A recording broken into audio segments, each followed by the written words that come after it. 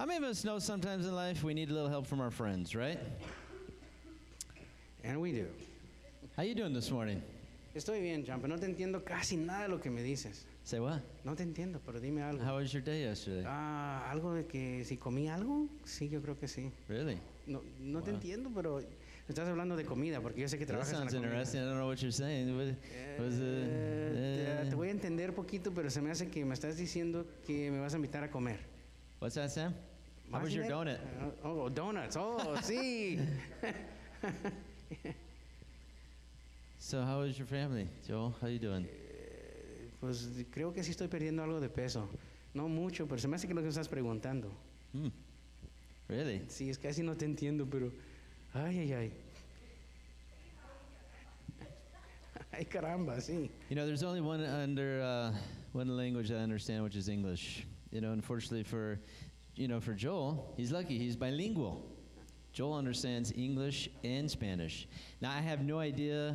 You know, I said a couple of things to Joel, and I have no idea what Joel responded with. Hopefully, all good things, right? Well, it was like I couldn't understand what you were saying. I was pretending I didn't speak the language. So it was kind of like, you know, it's the same way. I mean, I get lost because I can't understand language. Spiritually, what we don't understand is sometimes that's how the Holy Spirit sounds to us as foreign. When the Holy Spirit's trying to give you direction, when the Holy Spirit's trying to give you provision, when the Holy Spirit's trying to provide healing, sometimes it sounds foreign to us. And so Joel this morning, he's going to help me as we're going to go through our scripture. Our text this morning is John chapter 6, starting in verse 1. Vamos a leer Juan capítulo 6, el verso 1 al 6. After this, Jesus crossed over to the far side of the sea, Después de esto, Jesús cruzó a la otra parte del mar, also known as the Sea of Tiberias. también conocido como el mar de Tiberias. A huge crowd kept following him wherever he went, Y una multitud lo siguió a donde quiera que fuera, because they saw his miraculous signs as he healed the sick. porque vieron todos sus milagros a conforme sanaba a los enfermos. Then Jesus climbed a hill and he sat down with his disciples around him. Entonces Jesús subió a la montaña, se sentó y todos sus discípulos alrededor de él. It was nearly the time for the Jewish Passover celebration. Y era tiempo para lo que era el Jewish Passover celebration. Jesus soon saw a huge crowd of people coming to look for him. Jesús vio que venía una multitud de gente para con él Turning to Philip, y volteó a ver a Felipe he asked, y le preguntó, "Where can we buy bread to feed all these people?" ¿y dónde podemos comprar comida para darle de comer a toda esta gente? He was testing Philip, Estaba él probando a Felipe, for he already knew what he was going to do. porque Jesús ya sabía lo que él iba a hacer. Verse 7. Philip replied, Y Felipe le dijo, "Even if we worked for 8 months, dice, aunque trabajáramos por 8 meses, we wouldn't have enough money to feed them." no tuviéramos suficiente dinero para darle de comer a toda esta gente. Then Andrew, Simon Peter's brother, Entonces Andrés, el hermano de Simon, "There's a young boy here with 5 barley loaves dice, hay un niño aquí que tiene 5 barras de pan and 2 fish. y 2 peces. But what good is it with this huge crowd? Dice, pero ¿para qué nos va a servir esto con tanta multitud? Tell everyone to sit down," Jesús le dijo, dígales a todos que se sienten. Jesus said. So they all sat down on the grassy slope. Entonces todos se sentaron en el pasto. The men alone numbered about 5,000. Los hombres nada más fueron como 5,000. Then Jesus took the loaves, he gave thanks to God, Entonces Jehová tomó el pan y le dio gracias a Dios and he distributed them to the people. y lo distribuyó a toda la gente. Afterward, he did the same with the fish, Y después de eso hizo lo mismo con el pescado. and they ate as much as they wanted. Y comieron hasta que se llenaron. After everyone was full, Y después que todos estaban llenos, Jesus told his disciples, Jesús les dijo a sus discípulos, "Now gather the leftovers, ahora vayan por lo que sobró, so that nothing is wasted." para que nada se gaste. Verse 13. So they picked up the pieces Entonces recogieron todos los pedazos and filled 12 baskets with y scraps, llenaron 12 canastos de lo que sobró. left by the people De lo que sobró por la gente, who had eaten from the 5 barley loaves. de los que habían comido, todos de los 5 panes. Sorry. When the people saw him do this miraculous sign, Cuando la gente vio este milagro, they exclaimed, "Surely he is the prophet we've been expecting." gritaban todos, seguramente que es el profeta que estuvimos esperando. When Jesus saw that they were ready to force him to be their king, Cuando Jesús vio que querían ellos a fuerzas que sea su rey, he slipped away into the hills él se escapó y se fue hacia las montañas, by himself. él solo. Thank you, Mr. Joel. Give it up for Joel. I know Kim understood. Now, we're gonna have, let's see a show of hands. How many people understood what I read? How many people understood what I read? How many people understood what Joel read, what Joel spoke? See, there's a few of us in here, well, all of us in here understand English. So as I read in English, every one of us understood that.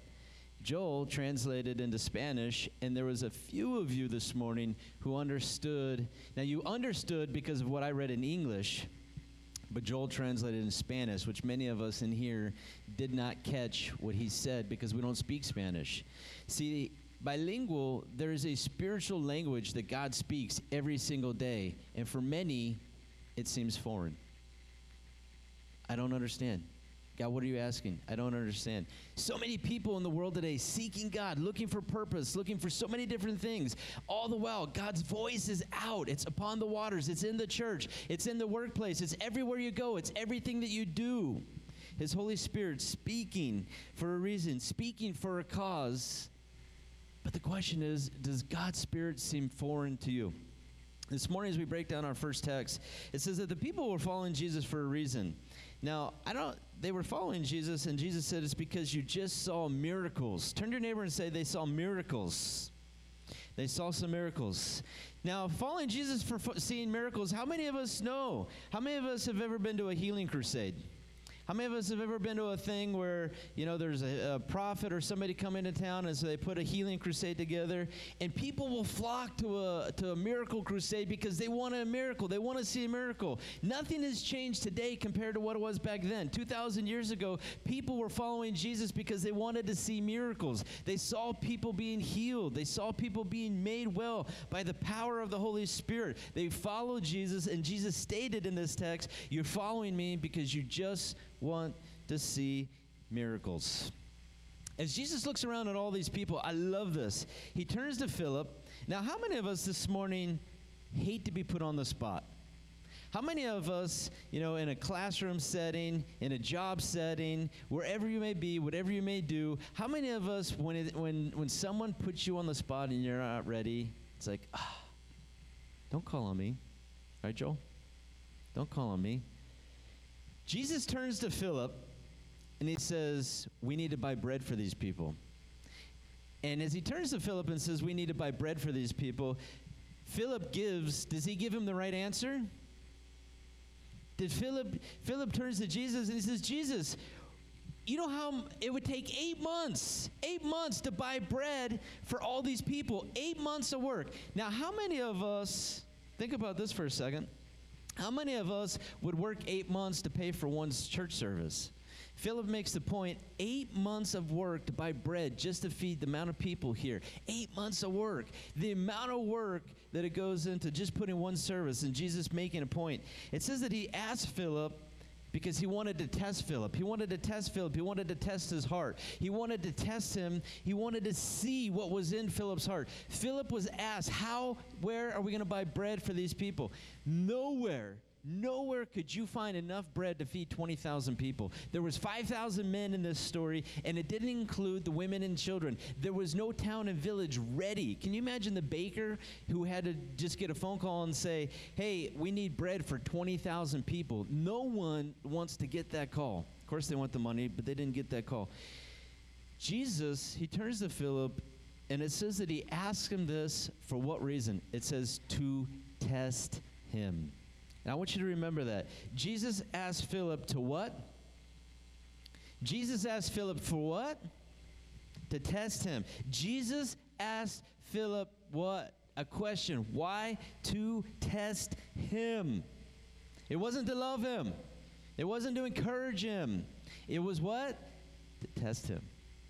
God asks you questions that are testful questions. God asks things of you that are testing you. He's testing you. He's trying you. He's seeing, do you believe? Do you trust? When Joel gets up and talks about tithes and offerings, for many people, it is a trust and it is a issue of, do I trust God with my money? Now, how many of us, if most of us work, how long does it take us to get ready for work on average? Now, for us, sometimes guys, it's a little bit shorter. For Sam, it's probably 2 minutes in the back. How many of you, when you get ready for work, it's a little bit of a prep? Right? How many things during the week do you prep for? You prep for work? You prep to do things at home? You prep to get ready? Do you prep yourself for Sunday morning knowing what God is asking of you on a Sunday morning service? God, for hundreds of years and thousands of years, church has been going back, and it's a day to honor him. And as Joel gets up and he talks about tithes and offerings, as soon as we see Joel, we know what Joel's going to be talking about. We know what Joel's going to be reading. And it's not something that should surprise any one of us. It's be something that we prepped ourselves for, to give, and tithes and offerings a part of service. Jesus, and I bring up tithes and offerings because Jesus is talking to Philip about what? He's talking to him about money. Jesus is talking to Philip about money, and Philip is saying, I don't have that kind of money. I don't have that kind of money. I don't have, and I don't want to work 8 months to get enough money to buy bread for all these people. Jesus asked him to test him. And I wonder this morning what God's testing you with. What's God testing you with? And it's not something that, how many of us know that our relationship with God is private? Right? Paul says that you should work out what? Your own salvation, right? And so what God is trying to say to you, he's not trying to have you say to your neighbor. God's trying to say to you, God's trying to speak to you, God's trying to ask you, God's trying to ask, and he's speaking, and he wants you to take it internally, and he wants you to process the things that he's trying to speak to you this morning. As Philip gave him the wrong answer because he said there's just no way we can afford the bread, what do? They turn to a little boy. And Andrew's brother, he says, hey, there is a boy here who has 5 loaves. Now it says that, get this, there's 5 loaves, barley loaves. And you know what barley loaves are for? They're for poor people. Here's a poor boy with his bread, but it's bread that's for poor people. He has 5 barley loaves, poor, and 2 fish. Turn to your neighbor and say, 5 barley loaves, 5 barley loaves, and 2 fish. Here's a young poor kid. Now, as I'm reading this story, I wonder, how come this kid's, not in school? Did he want to see what was going on at the Healing Crusade? Why was this kid not in school? He was out walking. He just happened to be, maybe it was just after school, and he was passing by. Everything in the story turns to one little boy in this story. Philip couldn't figure it out. And you know what? Today, there's many adults who can't figure it out either. There's many adults, 30s, 40s, 50s, 60s, 70s, 80s. There's people in so many different seasons of life where they still can't figure it out for God. God has laid it out, but yet they still. How many of us, I ain't gonna say that, but struggling to figure it out. There's friends, there's family in every stage of life. I know 70-year-olds and 80-year-olds who still are saying, God, what do you want me to do? Do you want to be a 70-year-old and 80-year-old or saying, God, what do you want me to do? Can you imagine asking all of your life, God, what do you want me to do? Is it that hard to understand, to read the Bible for yourself and know plainly what God is asking you to do? The men in the story could not figure it out. The men in the story said, I don't know. There's no way. There's no way. How many of us go to God and say, there's no way? God, there's no way you're here. God, there's no way you can do this. God, there's no way. God, there's no way that you could do this. That's what the men said in the story. God, there's no way you can provide. God, there is no way. Jesus, they turned to Jesus and say, Jesus, there is absolutely no way that you can do this. What did the men say in the story? There is no way. In the story, the men, his disciples, and who does he turn to? Who does Jesus look to? And he's asking them a question. How do we do this? I want to feed them. How do we get it done? What's the men reply? There's no way. So what did Jesus end up in the story turning to? He turned to a boy. How important is it as adults to pass on to kids God? You know, 95% of kids, what they learn in school, they forget after 3 days. 95% of what kids learn in school, it's completely forgotten in 3 days. It's crazy. 98% of what is learned in school changes. 98% of what is learned in school changes. So I have a question for you. How many years, and I bring up this because there's a boy in the story, how many years get spent in school? How many years of life get spent in school? From 5 to 18, right? 5 to 8, you start at kindergarten at 5 and you graduate typically when you're 18, right? So how many years is that? Mathematicians? You spend 13, right? If you start at 5, you graduate at 18, that's 13. Scientists, mathematicians say 95% of what you learn in school, it's completely forgotten in 3 days. 98% of what you learn in school, they say you never use. 98%. Now here's the thing. How many of us, the average age in here is probably 38, right? Now how many of us would agree that what we've learned outside of school in life, what we've learned in our jobs, what we've learned with friends, has stuck with us? If scientists say 95% of what you learn in school is forgotten in 3 days, 98% of what you learn, it changes in your mind, how much do you remember then? School or living life? Living life. And here's a boy in this story that's used, a young little boy. Here's a boy in this story who he's the one who's offering to God. When an adult doesn't want to offer to God what he has, who does Jesus turn to? He turns to a little boy. A poor boy with 5 barley loaves and 2 small fish. He turns to this little boy and he says, it's what you have. It's what you have, son. It's what you have. Zechariah 4:10 says, do not despise small beginnings. Do not despise small things. What the boy had to give, 5 barley loaves and 2 small fish, it was very small for 20,000 people. 5 loaves and 2 fish was very small amount for 20,000 people.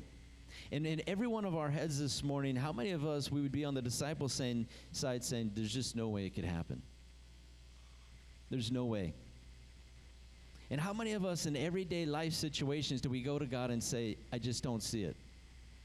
God, I just don't see it. This story highlights something very small, very strong, and very powerful as Jesus is testing his disciples, as he's testing Philip in the stories. He asks him a question, but yet he highlights, who does he highlight in the story? A young child. As every one of us as adults, what is the greatest thing that we do for our kids? It's not where we send them, but it's what we help them and empower them, right? How many of us know as Christians, if you forget 95% of what you learn in school, how more important is it to teach the Bible, to teach living life? Now, I'm not a great reader. I love to read. I love to study the Bible, but I didn't read in high school, right? It was more fun to play. There's so many boys. There are some boys who are nerds in school, but I wasn't one of them, right? Most of us boys, we wanted to play. We wanted to ride skateboards. We wanted to hang out. We wanted to have fun. And for a lot of kids, you know, they're there to learn, and there's nothing wrong with that. There's nothing wrong with learning, right? Nothing wrong with learning at all. Every heart is different. Every heart learns differently. But how many of us have seen in life we learn by living? You know, some of your lives this morning, you know, how many of us know that sometimes we have good attitudes and we have bad attitudes? How many of us know that sometimes And every one of us can struggle to have a bad attitude, right? Every one of us can struggle to have a bad attitude.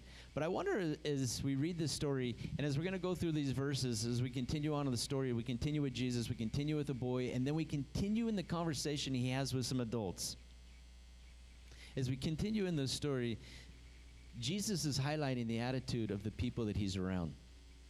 He's about to bring up some very specific things that he says to them, and then he sees the reaction. Why did he do that? Just for them? No, it's for us. Jesus wants to point and highlight something in this story as he uses a boy, as he uses Philip, as he uses the test. And he's saying, listen, I'm asking, what's your response? If God asks of you every single day, he asks of me, what's my response? How many of us know sometimes we fail, right? And sometimes we answer with flying colors. Now remember, our theme is bilingual, and some of us in here, we are bilingual. You get English, Spanish, maybe some other languages. And that's great, and it's opened doors for you. And it everywhere you work and everything that you do and with your friend circles, being bilingual, it helps you. There's opportunities that I don't have because I'm not bilingual. But there's another language. It's a heavenly language, and that is the language of God. That's the language that will help you.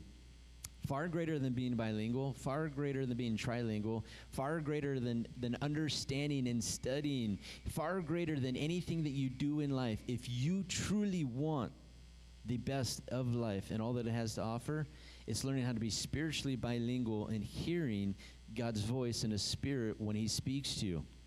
God's spirit.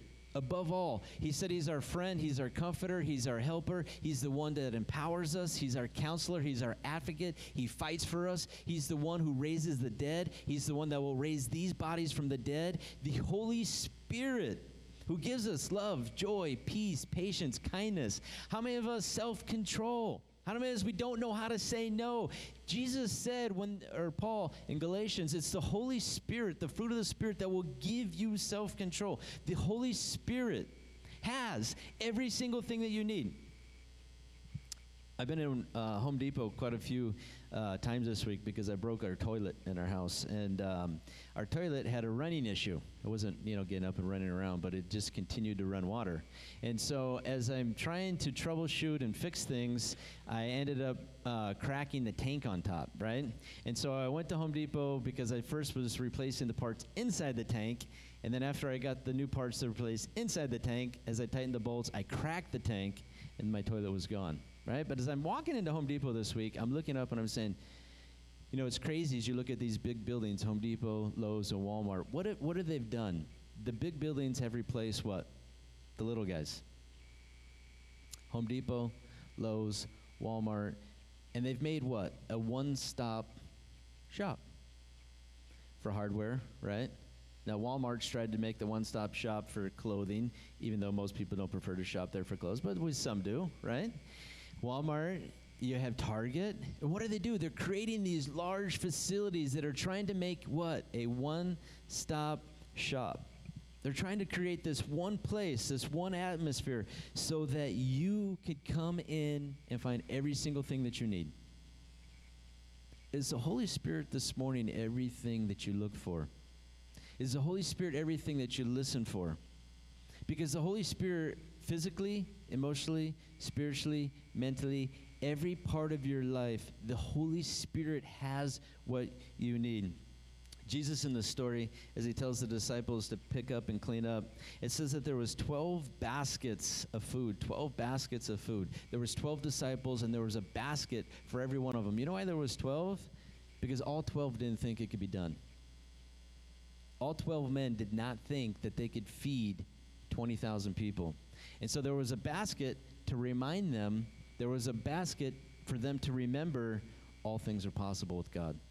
All things are possible for those who believe. It was a basket to remind them, listen, God doesn't give you just enough. God gives you what? More than enough. God gives them 12 baskets of food, 12 baskets for them to pick up, 12 basketfuls. Making the point, listen, remember, remind yourself, Soon as Jesus asked the disciples to pick up, the people in the story, they see Jesus, and it says, has to be the prophet. We just saw him do miracles. He just fed us with 5 loaves and 2 fish. It said, what did they want to do? They wanted to force him to be the what? The king. Now, Jesus had a full day. How many of us have, a full day? Yesterday, I get up, and I had 2 customers who were yelling and screaming at me. I had one customer yelling at me for basil. He got bad basil on Thursday, and he got bad basil yesterday. And he said he had to have basil. And so me and 2 of my daughters, Jordan and Shiloh, we spent 4 hours. Now, 5 pounds of basil, selling them to him cost $30. He was yelling, screaming, cussing, because I needed to get him basil. And we spent 4 hours trying to find 5 pounds of basil. But I dare you to go look in Hemet to try and find 5 pounds of fresh basil. They sell 0.2 ounce packages in Walmart, Stater Brothers, right in Sprouts. So 0.2 ounces, and you need 5 pounds. I call somebody in Temecula, and you know what they say in Temecula? Yeah, no problem. We got 5 pounds. And I get to the store in Temecula, and you know what I find out? It wasn't fresh, regular basil. It was Thai basil, which is different. It's different than Italian basil that you use in an Italian restaurant. You don't use Thai basil, you use regular basil. So as I drove all over Hemet with my 2 of my daughters, and then we drive to Temecula, for what? Nothing. And then my customer calls me and he says, where's my clams? I go, I don't know. So I look on his order, and it's not there. He goes, I ordered 5 cases. I need basil, I need clams right now. He goes, you're going to have to call your boss. I need it now. So I, of course, call my boss. We just happened to be sending a truck up to Idlewild, and so they were able to get us 5 cases of clams, and I ordered 5 more pounds of basil. It's all going to be beautiful, even though I wasted 4 hours, right? Right at the same time, another customer calls me, and we forgot to order bacon, and he needs bacon for the weekend. So I'm like, great, this day is just, and it ended up so perfect. And see, my job yesterday for the day was to do what? Replace a toilet, right? That's my one job I had yesterday. Take care of the kids, replace the toilet, and because I got customers yelling, cussing, and screaming at me, what am I doing? I'm driving around just wasting time. The truck gets to Idlewild, and instead of 5 pounds of basil, he gets 1 pound of basil. So as I got the customer, on speakerphone, and I probably shouldn't have, but, he's, again, yelling, cussing, screaming, and my kids are laughing, and he's really, really upset because he couldn't believe that he ordered 5 more pounds. 2 times it was rotten, and then he goes to order 5 pounds, and what does he get? 1 pound. And if you're a busy Italian restaurant, 1 pound, he says, it's going to last me the next hour. I needed 5 pounds for today's lunch, to dinner, Sunday, Monday, and now it's got messed up all over again. So I ended up spending 8 hours on basil and bacon yesterday. And then I had the wonderful opportunity to buy a toilet and to replace my very first toilet in my house, which was so exciting. It was so exciting. And so, when you're done doing all those things, when you have a long day of being yelled at by customers and they're cussing and they're threatening, and then you have your own stuff to do, how many of us know it could feel like a full day, right? And I wonder how many of you have had a full day similar to I. Now, I heard Joel's full day yesterday. Joel was up in Idlewild. Joel was back down to Hemet. Joel had to go to Mexico and back from Mexico, home and sleeping at 4:30 in the morning, but he's still here, bright-eyed, right? And he had a full day. Full day yesterday. Jesus in the story, and I say that because Jesus in this story had a very full day. What did Jesus' day start with in this story? It started actually before the bread. He started with a healing crusade, and he was healing people. So he goes from a healing crusade, now he goes to feeding everybody, 20,000 people. And one of the things I love about restaurant business, if you go in and want to cook, is cooking at lunchtime and you try talking to them, that's one of the ways you can get a knife thrown at you, right? So if you go in a restaurant at lunchtime and the cook is cooking and he's frustrated and you try and sell him, hey, how about some green beans when he's cooking lunch and prime heat of the day? And if you're in a kitchen, it's usually hotter than it is anywhere else. It's like hell inside of a kitchen sometimes, unless you have a nice owner who's made it nice and cool in there, right? And so it's hot. And so Jesus, he turns to the disciples and says, us 13, we need to feed 20,000 people. 20,000 people. And I'm sure for them, they're thinking, this guy is crazy. Miracle crusade to lunchtime. What does Jesus do next? We know that as you continue on in the story, he sends the disciples on ahead. Healing crusade, feeding everybody lunch, and then he goes and he prays all night. Jesus prays all night, and then you know what he does? He walks on water. I had a full day yesterday of just driving around trying to find basil. Nothing compared to Jesus' day. Healing crusade, feeding lunch, and then Jesus ends it. He's walking on water. Crazy. Talk about a full day. Talk about so much power. Talk about so many things happening in just this one specific day. Jesus walking on the water. Crazy. And so as we get into this next part, we're going to go through a short dialogue of some verses that Jesus has with the adults. But I want you to picture in your head the people were with Jesus through that full day. The people were with Jesus every step of the way. John 6:28 says this.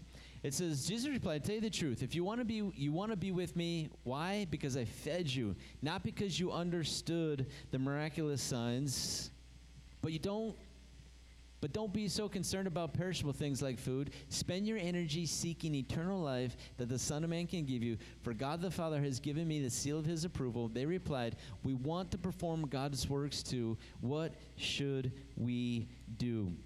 So as we go through this part, and I've got about 6 different verses that I want to go through. I want you to listen carefully. I want you to read carefully. But I want you to understand there's a conversation. Jesus, the disciples, and then all these thousands of people that they're hanging out with in this one full exciting day.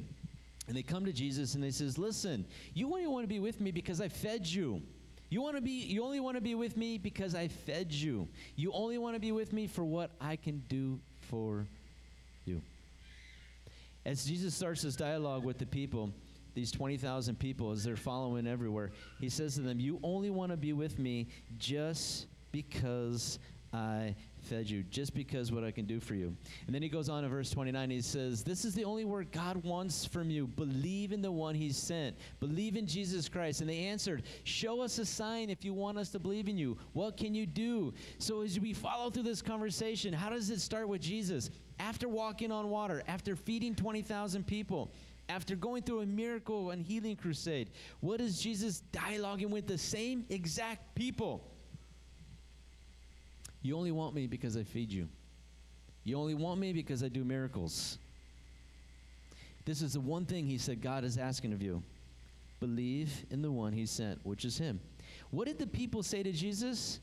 We only believe if you show us a sign. We only will believe if you show us a sign. So Jesus goes on in 35 and he says, I'm the bread of life. Whoever comes to me will never be hungry again. Whoever believes in me will never be thirsty again. But you haven't believed in me even though you have seen me. Jesus makes one of the very first statements of being who he is. And he says, I am the bread of life. I am the bread of life. If you come to me, you'll never be hungry. If you come to me, you're never going to be thirsty. You will never need another thing in life. If you come to me and if you believe that I am the bread of life, he says you will never be hungry and you will never be thirsty ever again.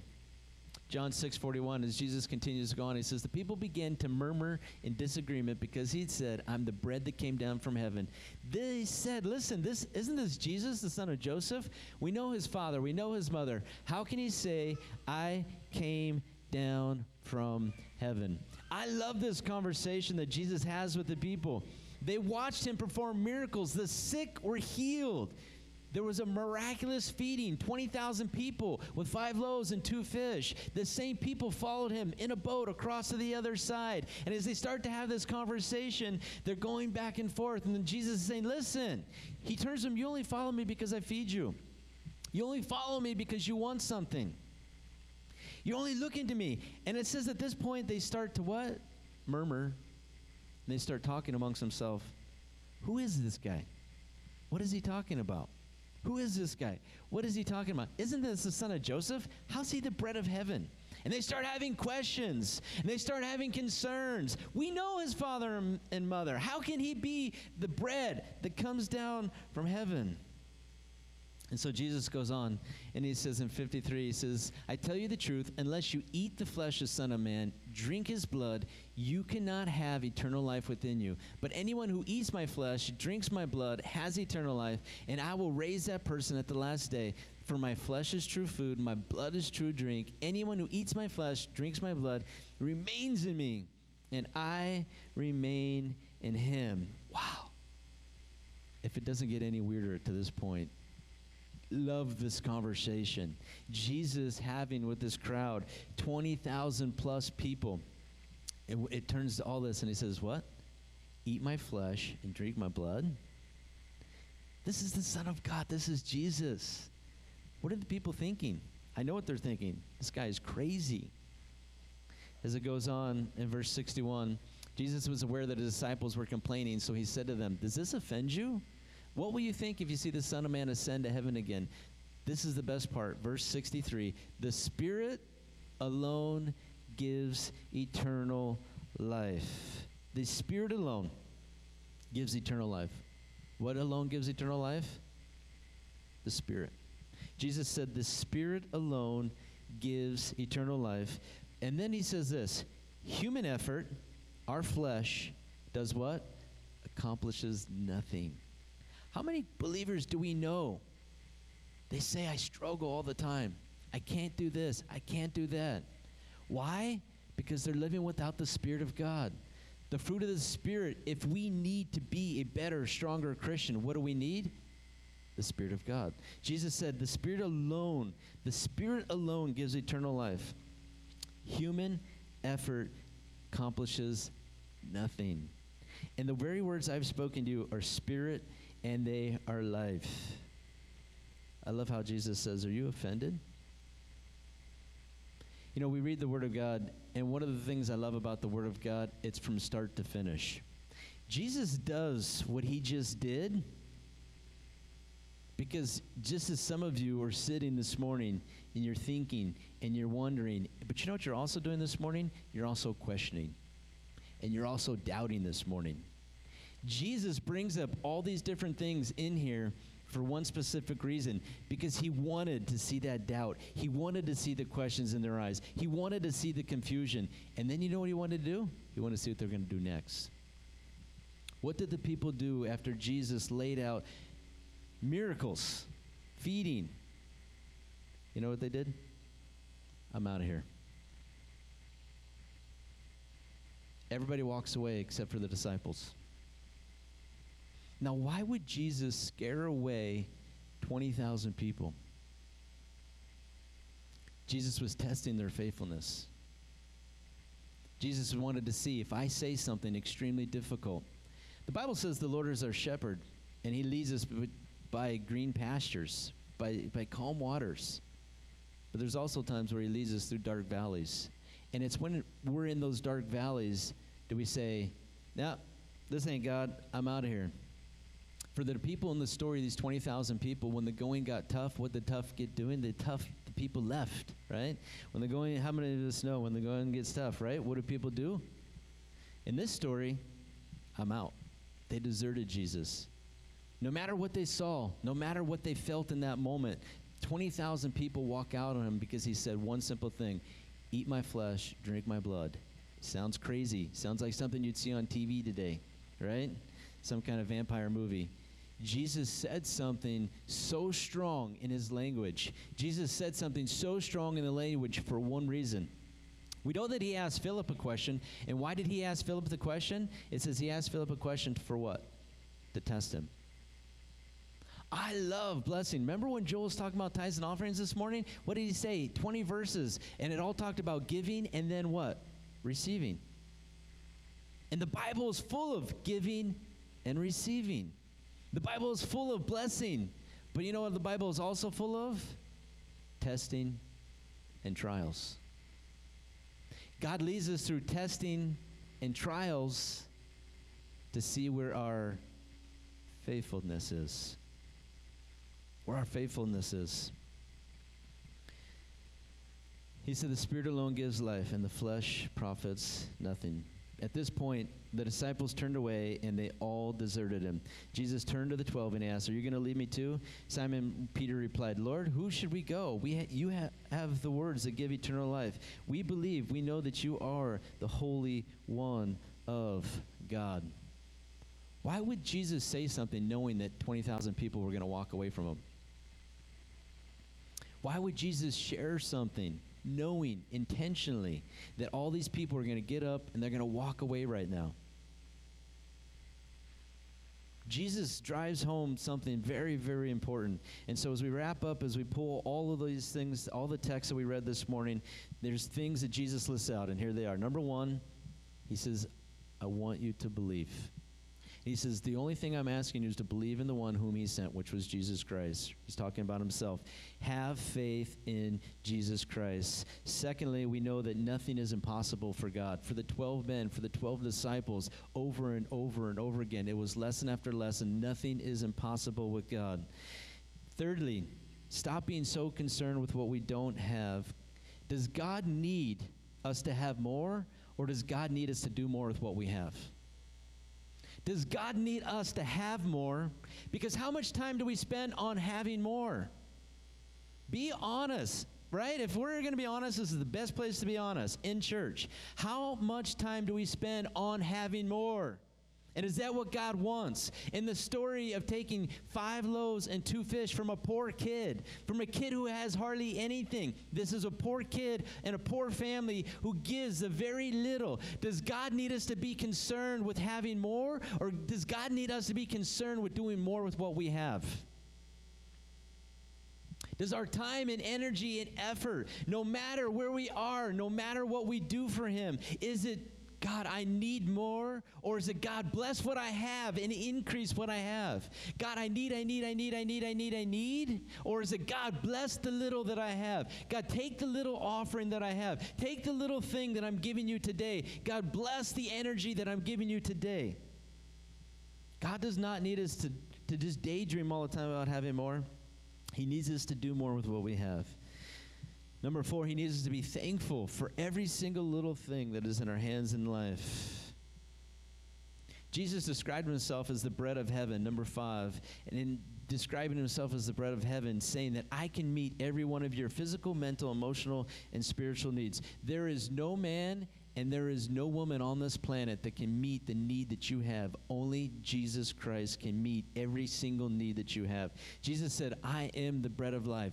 I am the vine. I am the resurrection. I am the way, the truth, and the life. I am the light of the world. I am the gate for the sheep. There is nothing on this planet that can do for you what Jesus Christ does. 6, Jesus' kingdom, he was describing its kingdom is not of this world. What did they want to do? As soon as they heard Jesus, when Jesus was preaching and when Jesus was doing great things, what did they want to do? They wanted to make him king. When Jesus started saying things that they didn't understand and what did the things they didn't like, what did they want to do? They wanted to walk out. When he's preaching good, when he's talking about blessing, when he's talking about healing, when he's talking about prosperity, when they were drawing and getting the things that they wanted, when life was good and I'm getting everything that I want, let's make Jesus king. This guy's awesome. But the minute that they stopped receiving from Jesus, what did they do? They walked out.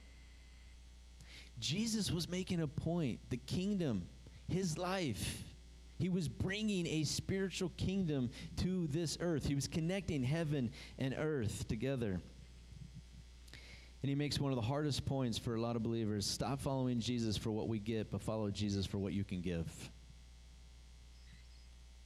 So many people in our world today, we live in such a selfish age. And I'm selfish too. I'm a selfish person, right? Every one of us battles with being selfish. We fight with one another because we're selfish. We fight with friends. We fight with family. We fight with spouses. We fight with our kids. We fight with coworkers. Why? Because we're all selfish people. And you know what? Being selfish today, it's worse than it's ever been.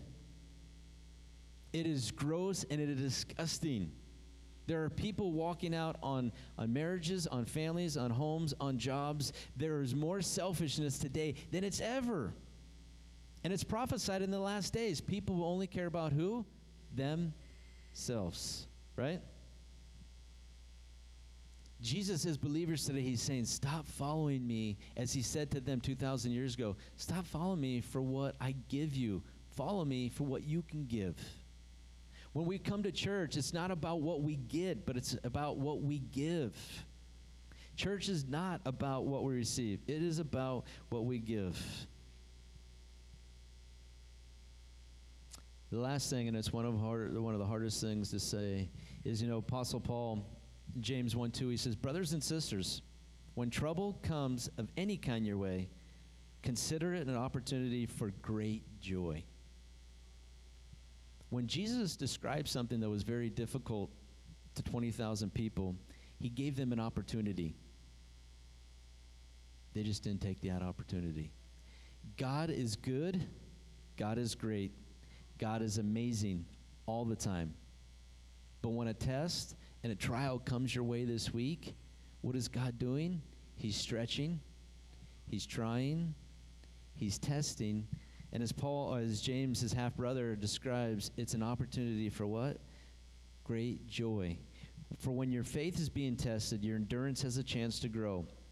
Let it grow. Jesus is more concerned with your spiritual growth than anything. But how many of us are spiritually growing? There's so many things in life happening. There's so many things in life moving today. There's so many things that we have to focus on this week. There's so many bills that got to get paid. So many things that have to get accomplished. Things that we have to fix in our houses, fix in our jobs, fix everywhere we go, and fix everything that we do. So where does spiritual growth go on that list? From here on Sunday down to where? Forgotten about. God wants you to grow as a believer. He wants me to grow as a believer. He wants us to grow as Christians. And you know what he does? What does he have to do when we're not paying attention? He sends something your way. We're going to close in praise. If you want